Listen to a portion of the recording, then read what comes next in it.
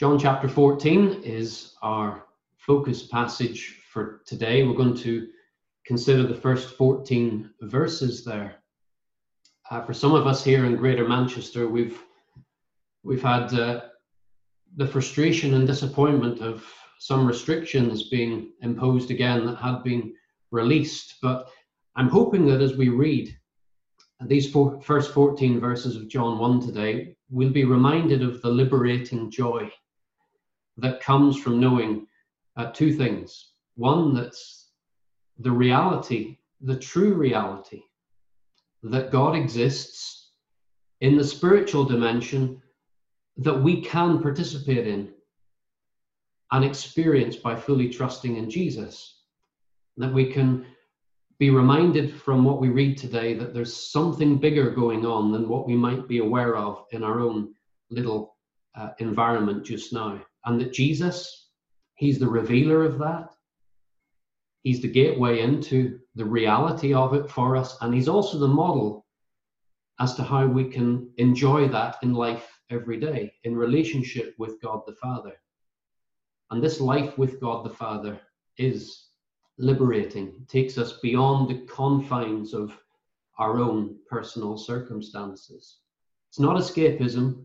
It's just being aware of the bigger picture. And the second thing that I'd like us to see is that the reality that God the Father, who is at work in the spiritual realm, that we can enter into through faith in Christ, he chooses to work here in this physical world that we're part of by partnering with us. That those who trust in God, by trusting in Jesus, become the means or the channels by which the Father's work happens in our world. So those are two things that we'll look at today. So let's take our reading from John chapter 14 and the first 14 verses. We'll read those together now. Jesus speaking to his followers in the upper room. Notice one thing. His language shifts to emphasize a relationship between himself and his Father that he wants for us disciples as well. He starts speaking about the Father. Verse 1, do not let your hearts be troubled. You believe in God, believe also in me. My Father's house has many rooms. If that were not so, would I have told you that I'm going there to prepare a place for you? And if I go and prepare a place for you, I will come back and take you to be with me, that you also may be where I am. You know the way to the place where I am going. Thomas said to him, Lord, we don't know where you're going, so how can we know the way? Jesus answered, I am the way and the truth and the life. No one comes to the Father except through me. If you really know me, you will know my Father as well. From now on, you do know him and have seen him. Philip said, Lord, show us the Father, and that will be enough for us. Jesus answered, don't you know me, Philip, even after I have been among you such a long time? Anyone who has seen me has seen the Father. How can you say, show us the Father? Don't you believe that I am in the Father and that the Father is in me? The words I say to you, I do not speak on my own authority. Rather, it is the Father living in me who is doing his work.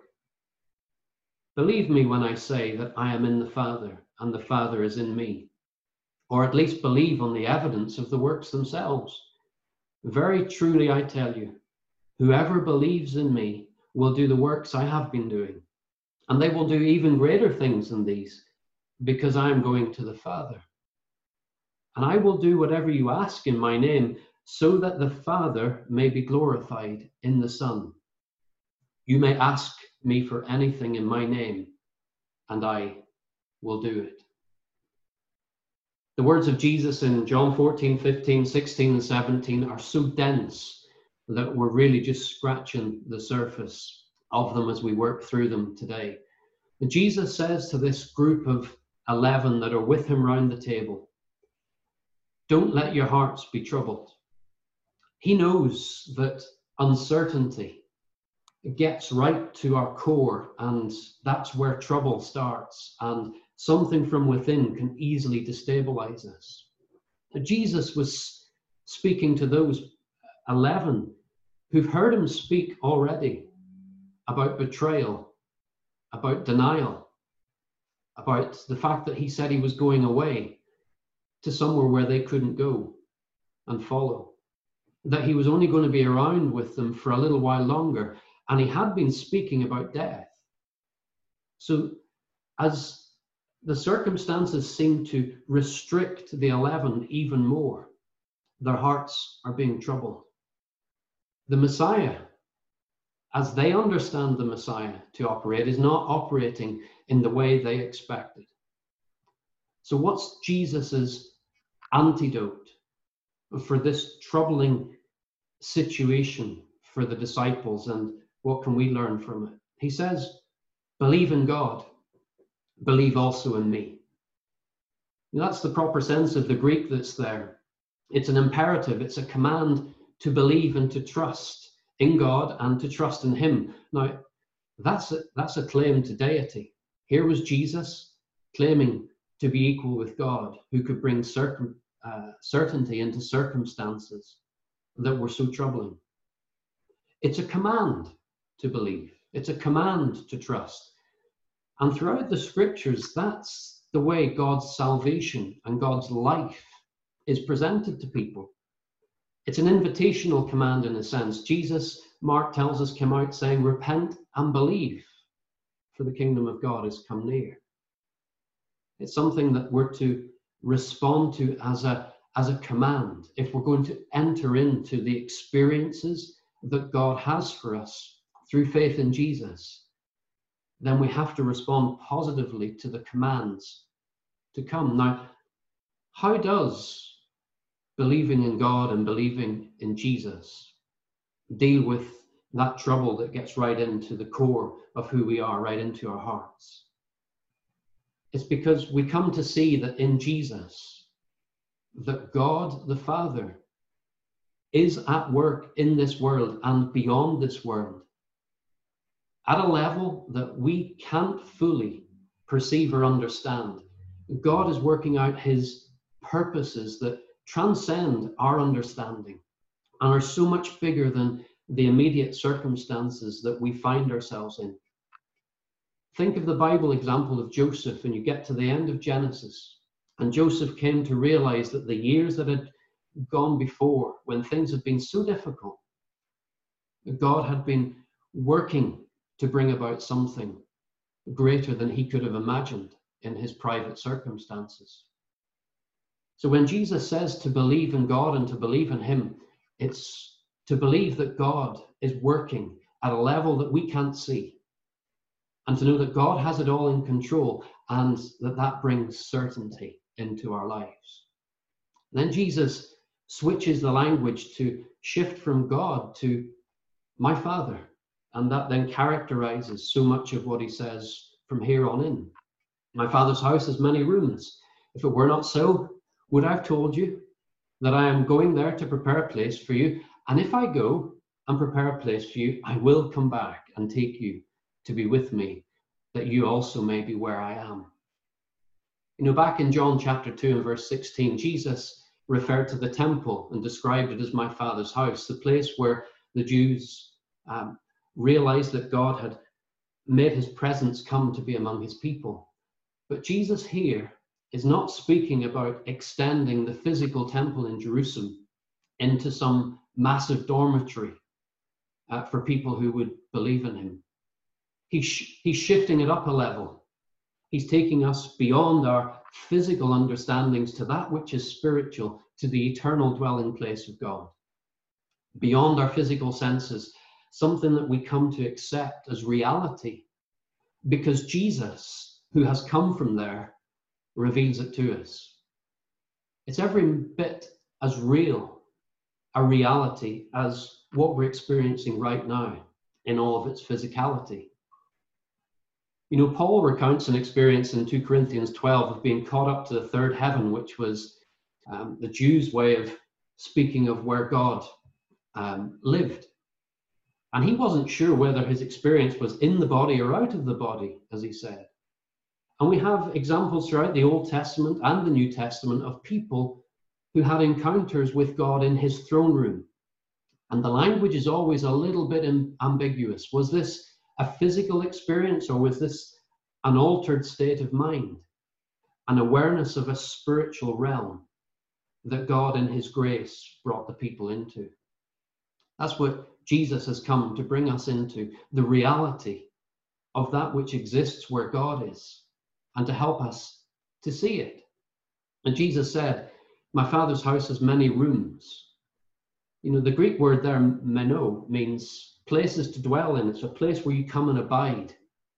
You know, the King James Version had mansions, or many mansions. Eject that idea from your thinking. It's not about a large structure that's made depending on how well we perform in this life.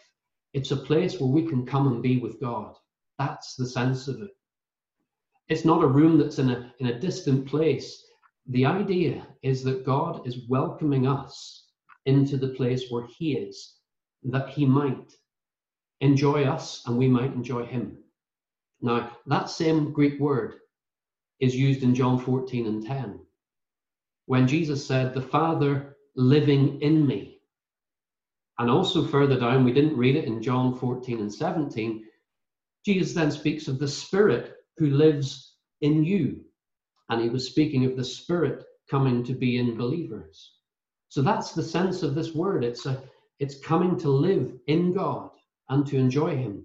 As the Father lived in Jesus, and as the Spirit comes to live in us, that's the sense of this promise that Jesus makes, that he's going to prepare that place, a place where we can abide with the Father. He's the one who makes it ready for us.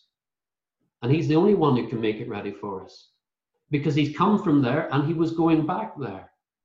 None of us can make that journey to prepare that place for ourselves. It requires Jesus, the eternal Son, to come and reveal the Father and reveal the reality of that place that we can inhabit with God. You know the way to the place I am going, Jesus said to the group of 11. There's one way to enjoy this abiding place.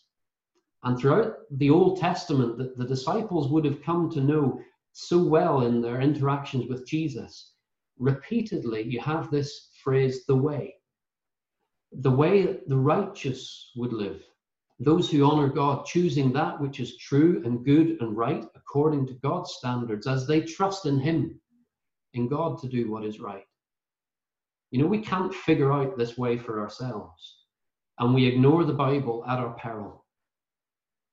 Thomas said to him in all of his honesty, Lord, we don't know where you're going, so how can we know the way?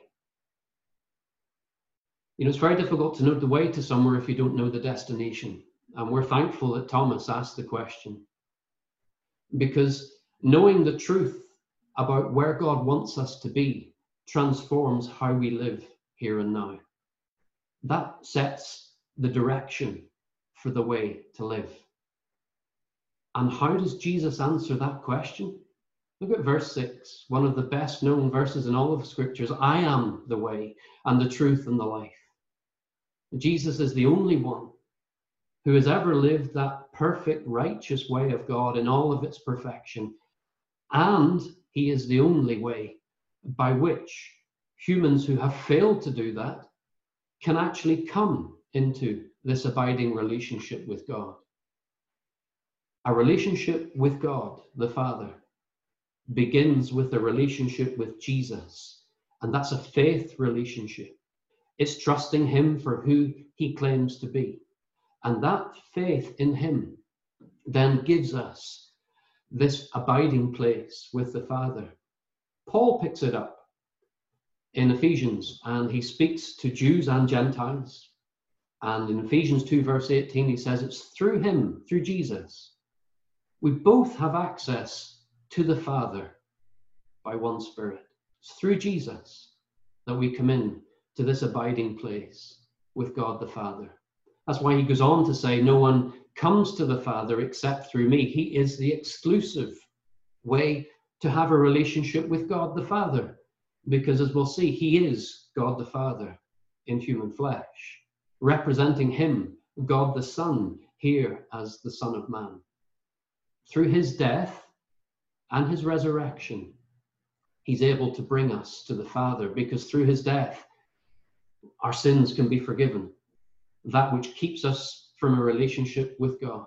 And his resurrection guarantees that there is life beyond, that God invites us to enjoy now. If you really know me, you will know my Father as well, is what Jesus goes on to say. So here's Jesus driving the point home. It's all about knowing him. In seeing him and knowing him, we see the reality of life in God and the reality of life with God embodied in that person, Jesus.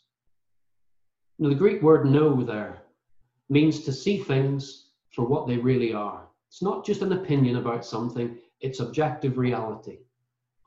But when Jesus was speaking to the 11, I'm sure they would have had in mind the Hebrew sense of the word know, which is to know something by experience. Both of those things are needed. One is to see the facts about Jesus and to believe them. And secondly, then, to experience relationship with him because he lives. The two things are necessary for us to know him. And in knowing Jesus, we come into the knowing relationship with God the Father. And that's why Jesus went on in the second part of verse 7 to say, from now on, you do know him and have seen him. So as Jesus is stepping forward into his suffering and his death and his resurrection, the disciples are going to see who God the Father really is, the heart of God revealed in Jesus the Son. And then Philip speaks up. Lord, show us the Father, and that will be enough for us. You know, Philip is struggling with this whole concept just as we might be struggling with this concept. He asks to see God the Father, and that was a big thing for a Jew to ask for, because only a few people in the history of the writings of the Old Testament had ever seen God in any way whatsoever. Moses asked for it, and he saw the backward parts of God. Isaiah and Ezekiel and some other prophets, they saw something of God.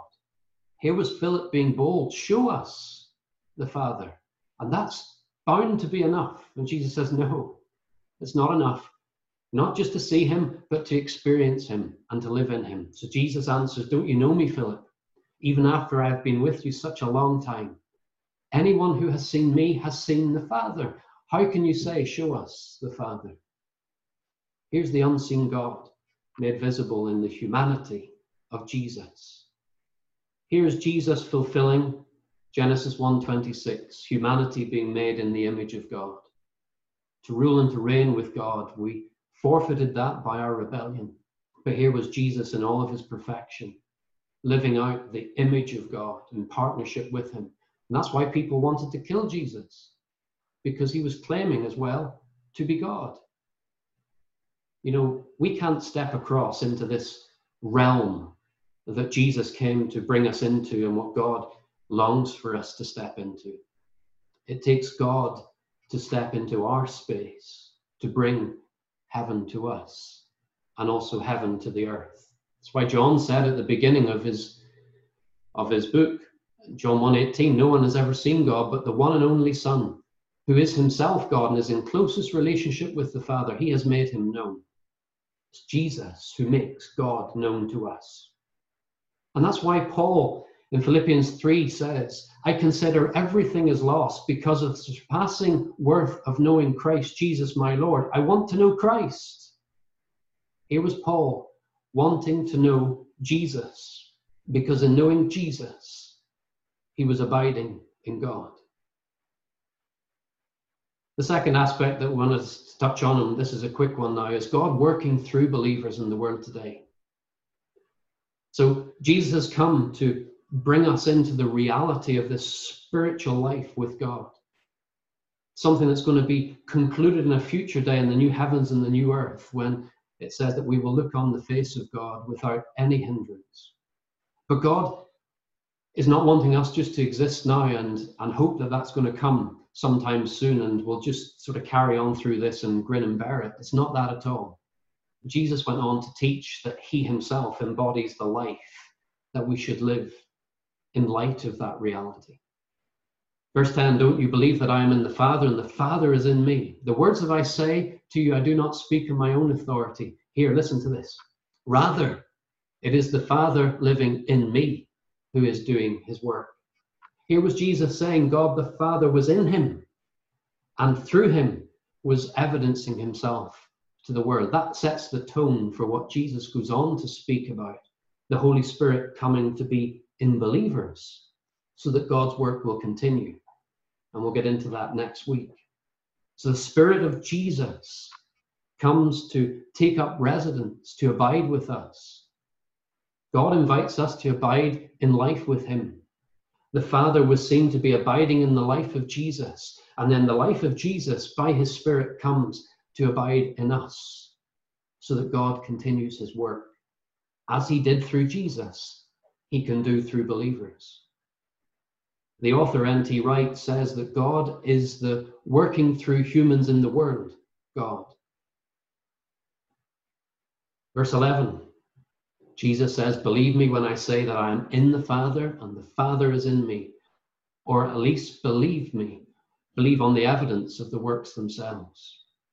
There are three evidences that God is at work in someone, exemplified perfectly in Jesus.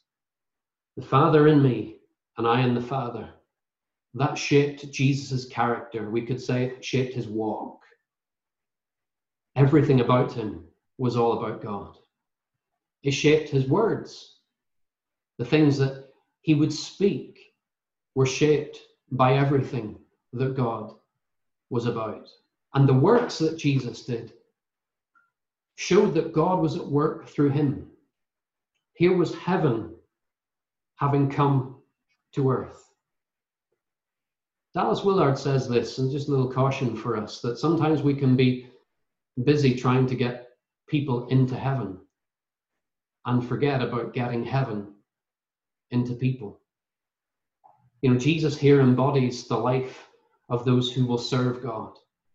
Verse 12, very truly I tell you, whoever believes in me will do the works I have been doing, and they will do even greater things than these, because I am going to the Father, and I will do whatever you ask in my name, so that the Father may be glorified in the Son.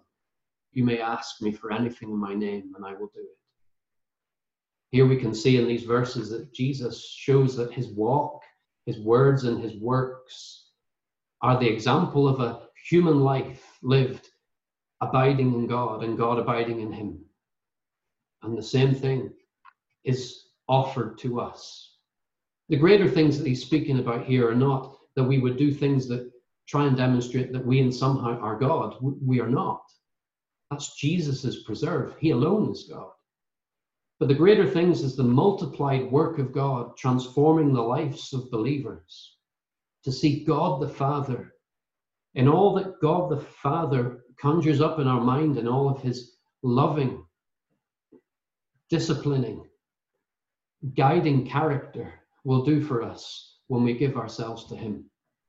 Our walk, our words, and our works can be like those of Jesus, because as we're invited to come and abide in the life of God, God then comes to abide in our lives. And then Jesus says, you may ask me for anything in my name, and I will do it. You know, this relationship with God is through Jesus. Notice that Jesus says here, ask me for anything in my name.